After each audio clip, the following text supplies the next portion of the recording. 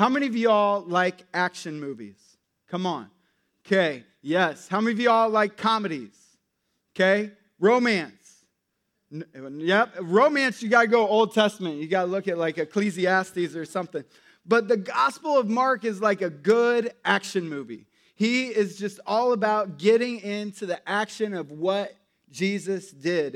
And really, if you could summarize the Gospel of Mark, it's a firsthand account of what Jesus did. And he jumps right into the good stuff. He doesn't mess around with all the genealogies and things that you see in some of the other Gospels. He dives right in and gets to the good stuff. And today, we are going to be reading from Mark chapter 2, verses 13 through 17. It's in your notes. It's on the screen. Let's read Mark chapter 2 together this morning. Verses 13 through 17, it says, "Then Jesus went out to the lakeshore again and taught the crowds that were coming to him. As he walked along, he saw Levi, son of Alphaeus, sitting at his tax collector's booth. 'Follow me,' he said, 'and be my disciple.' So Levi got up and followed him. Later, Levi invited Jesus and his disciples to his home as dinner guests, along with many tax collectors and other disreputable sinners. There were many people of this kind among Jesus' followers." That's very interesting to me. I would underline that. There were many people of this kind among Jesus' followers. But when the teachers of religious law, who were Pharisees, saw him eating with tax collectors and other sinners, they asked his disciples, "Why does he eat with such scum?" Everybody say boo. So when Jesus heard this, he told them, "Healthy people don't need a doctor, sick people do. I have come to call not those who think they are righteous, but those who know they are sinners." The title of today's message is, "Jesus is a friend of sinners." Let's pray. Jesus, we just thank you for your word. We thank you, Lord, that your word has the power to change our lives. Lord, help us to apply your word to our lives today. I pray that you would speak, Lord, through me during this time, God, that you would communicate truth, and God, that it would be transformational in us. In Jesus' name, amen. Well, how many of you are like me and you had friends as a kid that your family disapproved of?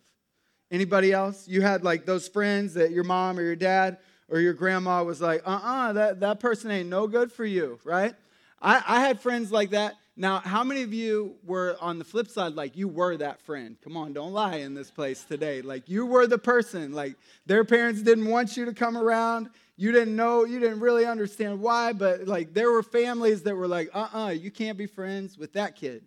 I kind of fit into both categories. I both was that friend and had those friends.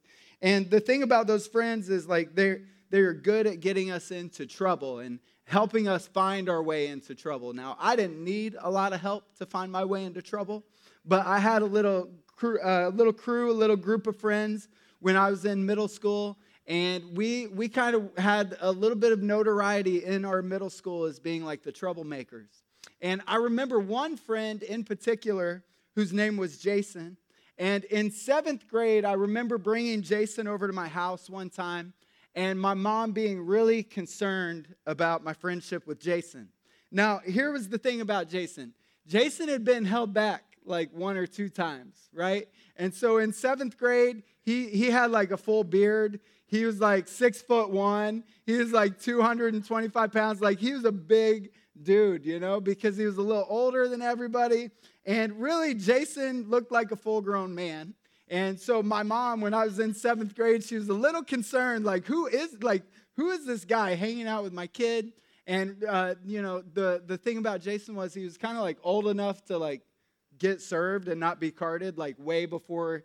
Anyway, that was a little snapshot into my childhood. But I remember getting into trouble one time with Jason and my mom being like, I told you so, right?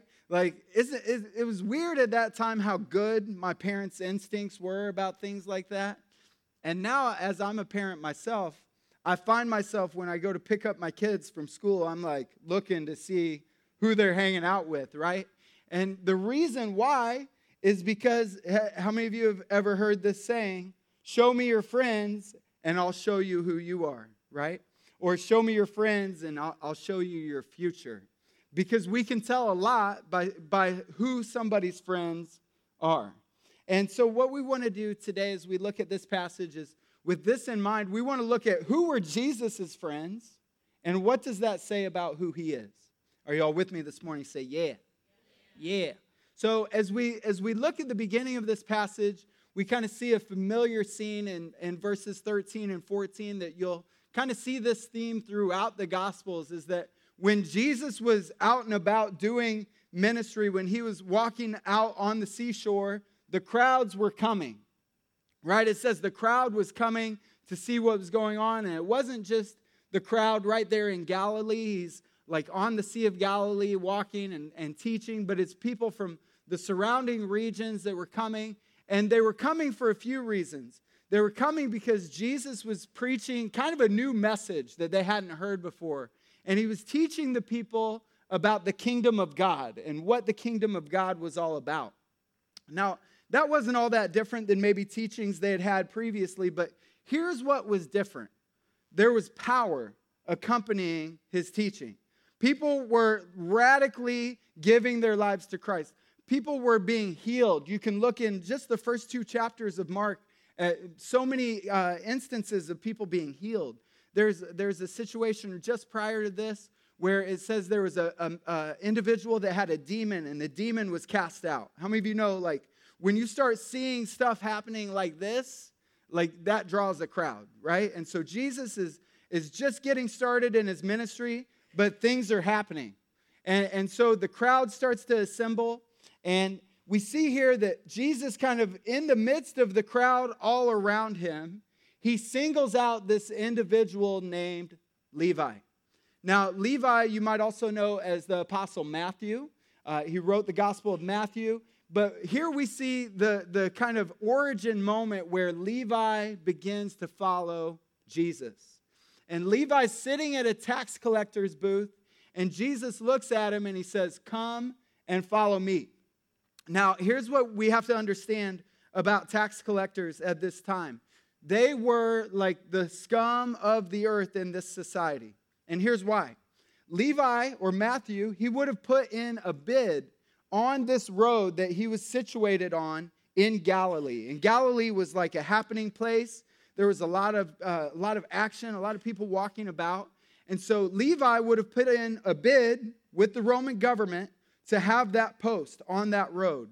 And basically, if he got the bid, then he has the contract, and all he has to do at that point is fulfill his duty in giving the Roman government their share. Okay, y'all following me so far? So it's like Roman government says, you give us this much, anything up and above that is yours. Okay, we just want our part. And so really what Levi did was he sold out his own people to the Roman government and partnered with the Roman government to oppress the people of Israel. Y'all following me? So he was hated. He was despised because the tax collectors were known for extortion. They were known just to be dishonest and greedy. And the crazy thing was, like, you could be traveling down the road one day, and at the toll booth, he charges you $1. And then the next day, he might charge you $20, right? And you're like, wait, I thought it was $1 yesterday. And he's like, yeah, but today it's 20. Like, I got to pay the bills, right? And so it could change on the drop of a dime. It'd be like driving across the causeway from the North Shore back to the South Shore, and the toll changes every time you come across. You never know what to expect. Do I need a 5? Do I need a 10? Do I need a 50? Right? And that's kind of the situation that we see here. And so, I don't know, does anyone else remember, like, the first time you got a paycheck when you were younger? I remember. It's been a few years, not very many, like 12, I think. Not too many years. Just kidding. It's been a while. When I was 15, I had a job at, come on, KFC. Come on, somebody. KFC. I knew the Colonel's secret recipe. I can't tell you, okay? I had to take a vow of an oath never to tell. But I worked at KFC, and I remember, like, okay, I'm making $5.15 an hour or something like that. Was the minimum wage back then. 515 times 20 hours, and you're calculating, you're like, okay, I'm going to get like $200 this check. And then you get your check and you're like, who is FICA? Like, who is this? Where are they at? And like, what is this Social Security stuff? Like, I'm not old. Why am I paying for somebody else's retirement? And you learn very quickly that taxes are no good, right? And so you can imagine that somebody associated with like collecting taxes, people wouldn't have had a very positive feeling towards Matthew. And so that's what we see here. And it's Matthew or Levi, the despised tax collector that Jesus calls. And I can tell you that there were a lot of surprised people in the crowd that day. It didn't make sense. Because, as I said, they were looked upon as the scum of society. They're actually associated or grouped with prostitutes. That's how they were viewed. Religious outcasts, sinners.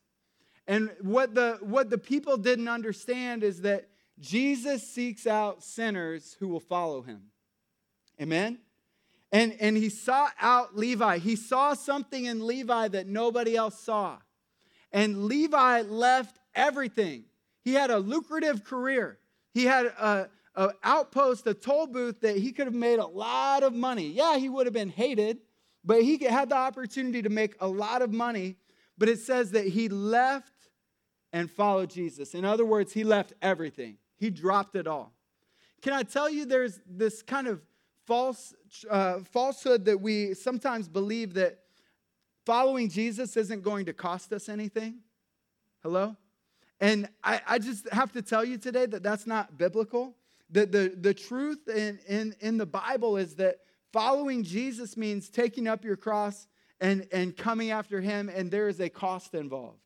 Amen? But it's worth it. It's worth the cost. And we see there's like no hesitation. Levi leaves the tax booth, and he comes up, follows Jesus. And here are a couple things that I want you to see here. Jesus sees the potential beneath the surface in Levi's life. Hello? The other people would have looked at Levi and no hope, lost cause. How could God help him? Jesus looked and he saw what nobody else could see. And the same is true in our lives. I don't know about you, but I was kind of in a mess when Jesus sought after me. When Jesus came looking for me, my life was a wreck. It was a mess. And other people would have looked at me and said, lost cause, no hope. How could God ever use him? But how many of y'all are thankful that we have a God that sees beneath the surface? Hello? When he sees you, he sees untapped potential. Even in our mess. Come on now. Even in our mess, he sees the potential deep down inside. And we see that's what takes place here with Levi. And I just have to believe that deep down, Levi was searching for significance. That he was in a place of maybe success in some regards, but he was lacking significance. And there was something he saw in Jesus that was attractive to him, that drew him to leave everything else that he had known and to begin to follow Jesus. And we see in verses 15 and 16, here's what happens next in Mark chapter 2. It says, later Levi invited Jesus and his disciples to his home as dinner guests, along with many tax collectors and other disreputable sinners.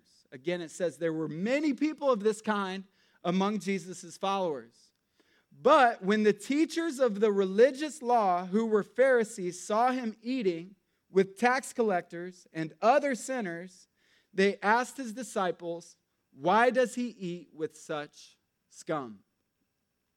There's an interesting dynamic at play here. And when you look at this, you see that Levi is excited. Come on, like he's excited about what Jesus is doing in his life. And the way that he responds is that he's going to throw a party. Now, I imagine if you had asked Levi at this point in his journey, if God could use him to reach other people, he probably would have laughed at the question. He probably would have thought, no way. But one thing he knew how to do, come on, he was a sinner, y'all. And how many of you know sinners know how to throw parties? Come on. When I say sinner, that just means, when sin just means to miss the mark. And the mark, by the way, is perfection. It's a bullseye. It's perfection. And the Bible says that all of us have missed that mark, that all have sinned and fallen short of the glory of God. And so I imagine Levi felt very inadequate in a lot of ways to begin to follow Jesus, to be a part of this plan and this ministry. But what he knew how to do was get a crowd. And so it says he invited all of his tax collector friends. Because how many of you know when you experience the goodness of God, you want other people to experience that as well? Hello? Can I tell you, one of the dangers of following Jesus for any period of time is that we lose that excitement? Got real silent. I'm just being real. I've followed Jesus not as long as other people in this room, I'm sure. But for 17 years, I've been following Christ. And I can tell you there are times in my life where I've had to look in the mirror and understand that my excitement about God and about what he had done in my life was lacking, right?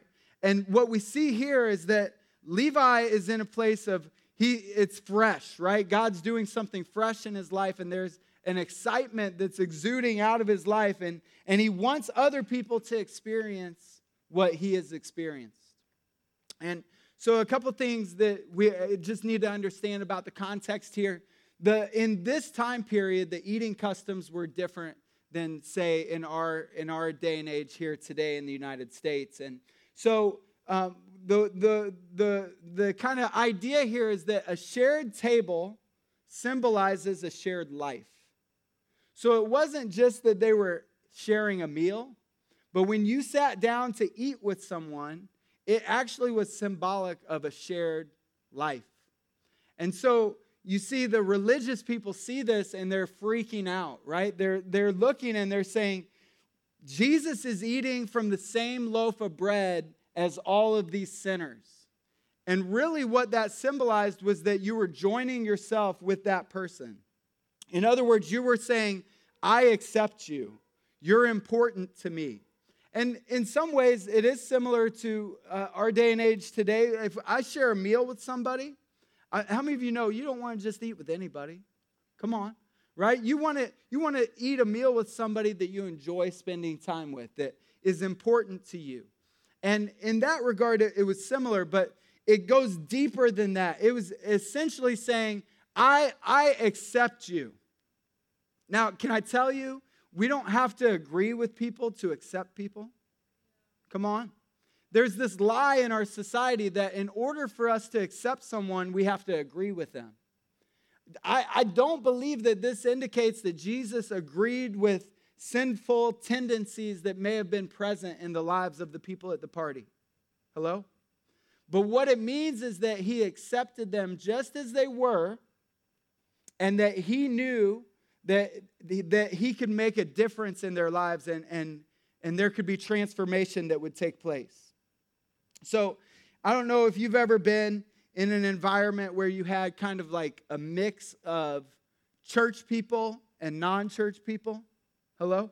Like there's a real obvious tension in the room here, because you've got like this church crowd, the religious leaders, and then Levi opened the door for everyone to come in. And so you have this dynamic of these different people in the same room.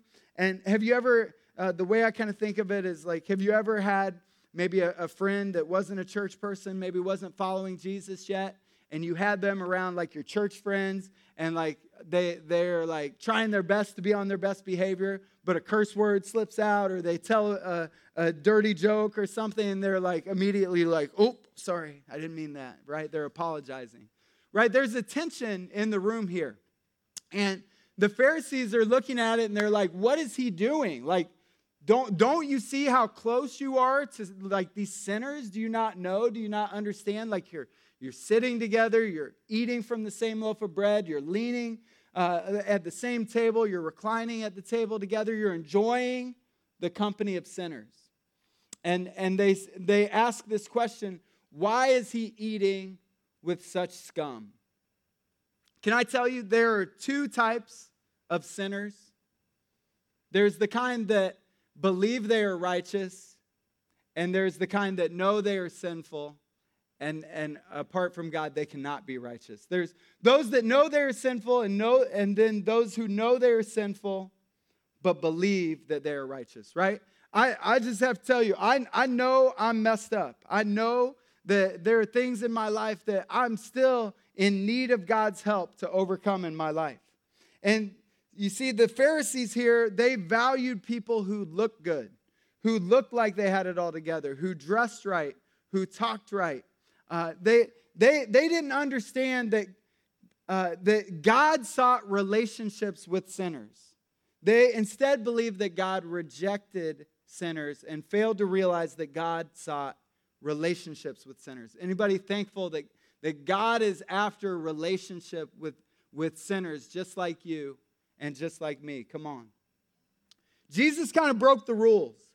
Jesus didn't care about their rules. He broke the rules. You see, they had like these religious rules at the time, and what Jesus did was he ministered to the marginalized. He ministered to the people that nobody else would go to. He ministered to women. He ministered to children. At that time, that was a big deal. Because what he understood and what he demonstrated was that the kingdom of heaven belongs to the broken. Hello? That the kingdom of heaven belongs to the broken. People like you and people like me. And so you see the Pharisees are up in arms and they're questioning, what is he doing? Why is he doing this?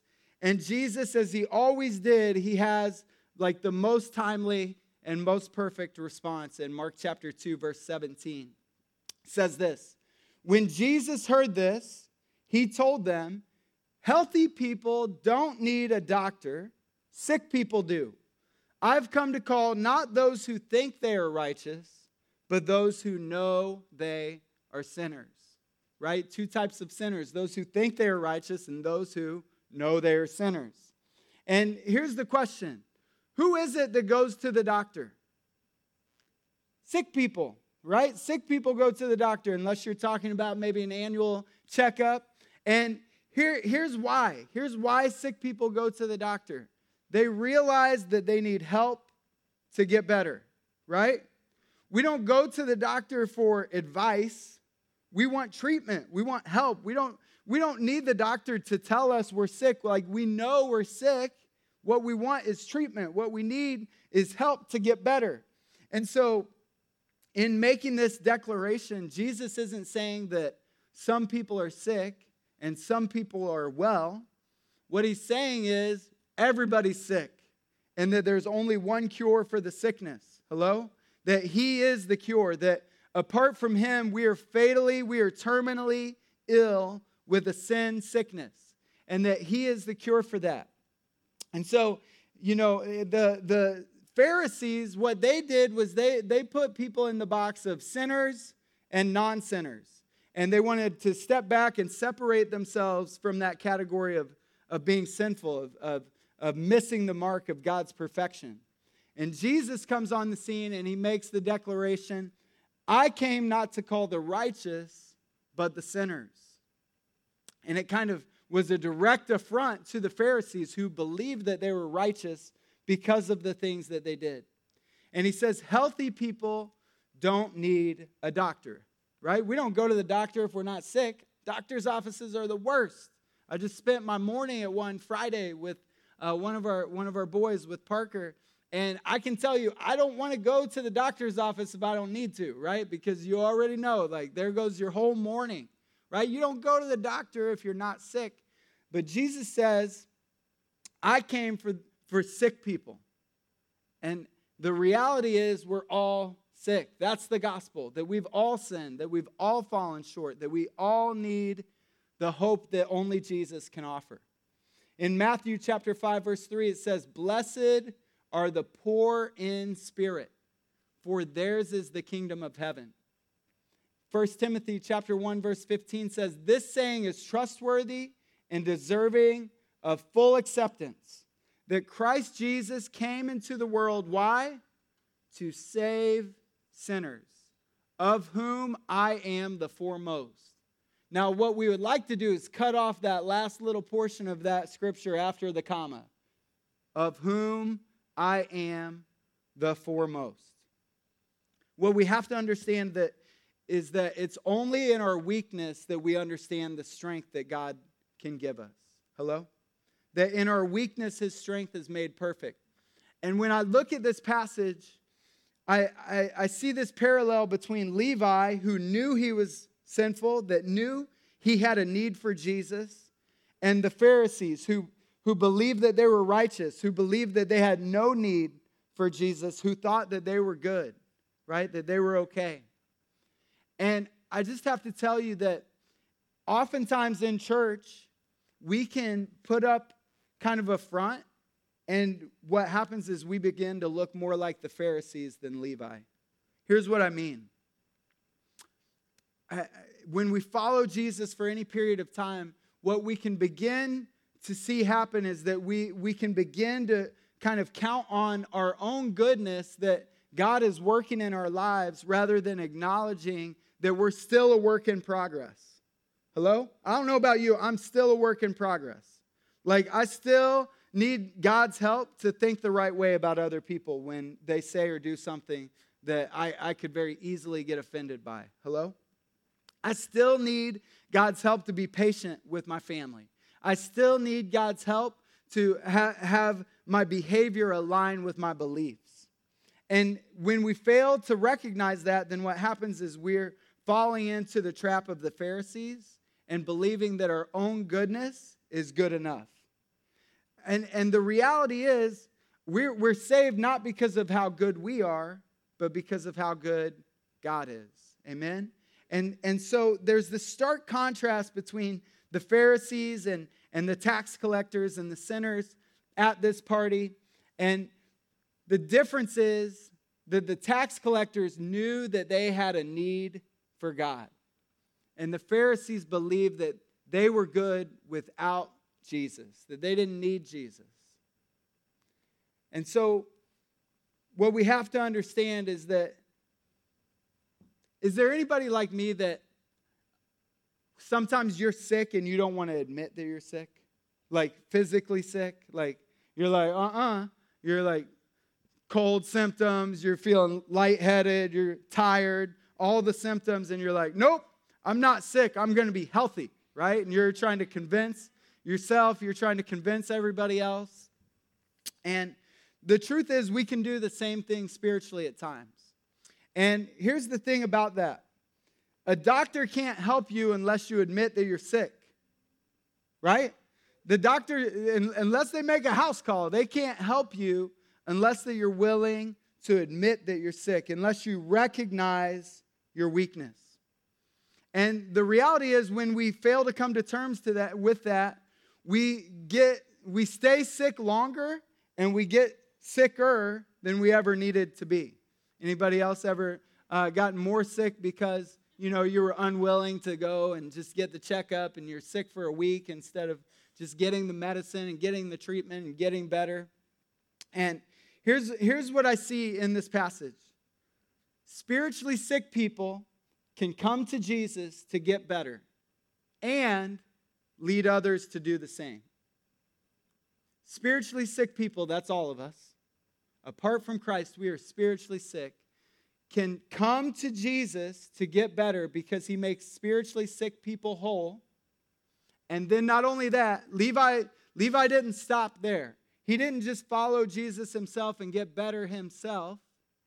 But the reaction, his response was to invite everyone he knew to spend time with Jesus, conversing over dinner, believing that the same thing that Jesus was doing in his life could be done in their lives as well.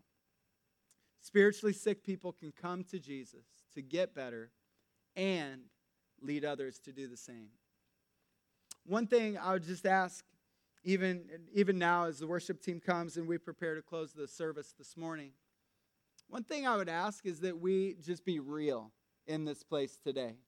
But real with ourselves and real with the Lord. Because in a moment like this, where we could maybe come forward and allow other people to pray for us over a situation where we feel weak, a situation where we have a need, a situation where we are spiritually sick.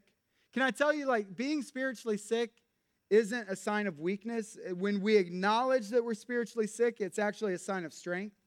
Hello?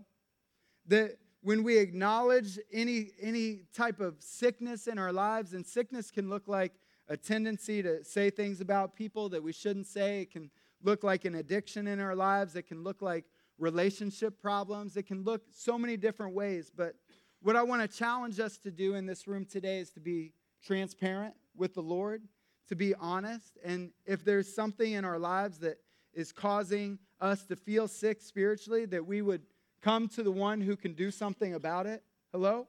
That we wouldn't try to cope with it on our own, that we wouldn't try to manage our sickness on our own, but that we would understand that Jesus is the one that can help us overcome our spiritual sickness in our lives.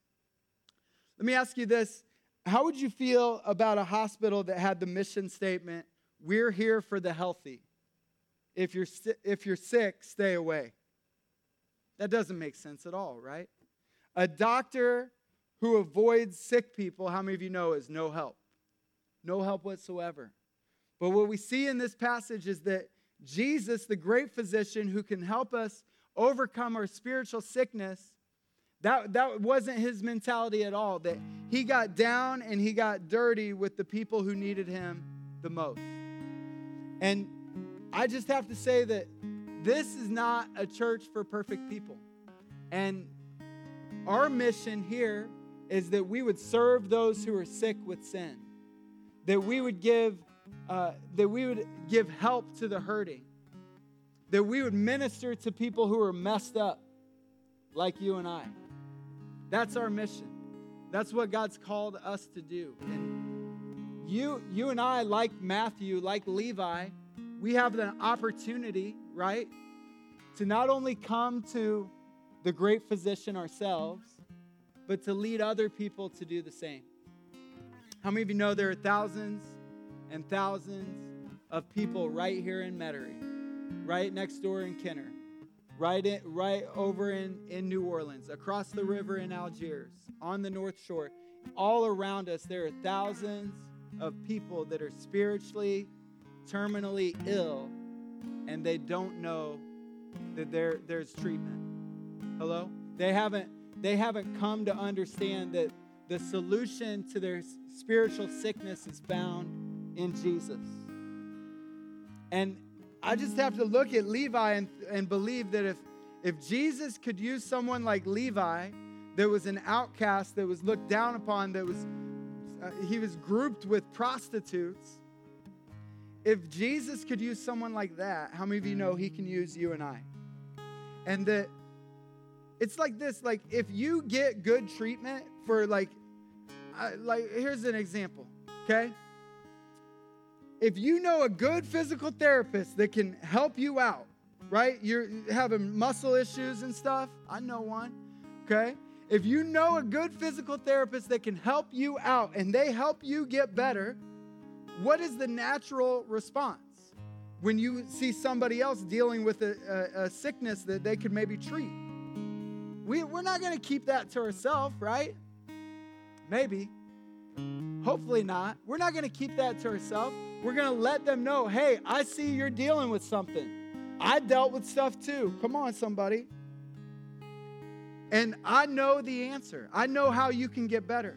And really, that's what it is to be a follower of Christ. We've discovered the solution for our sickness, and then we have the responsibility, the opportunity to let other people know that there's help for their hurt, that there's one that can minister to them even in their mess. Amen? If you would, bow your heads, close your eyes this morning.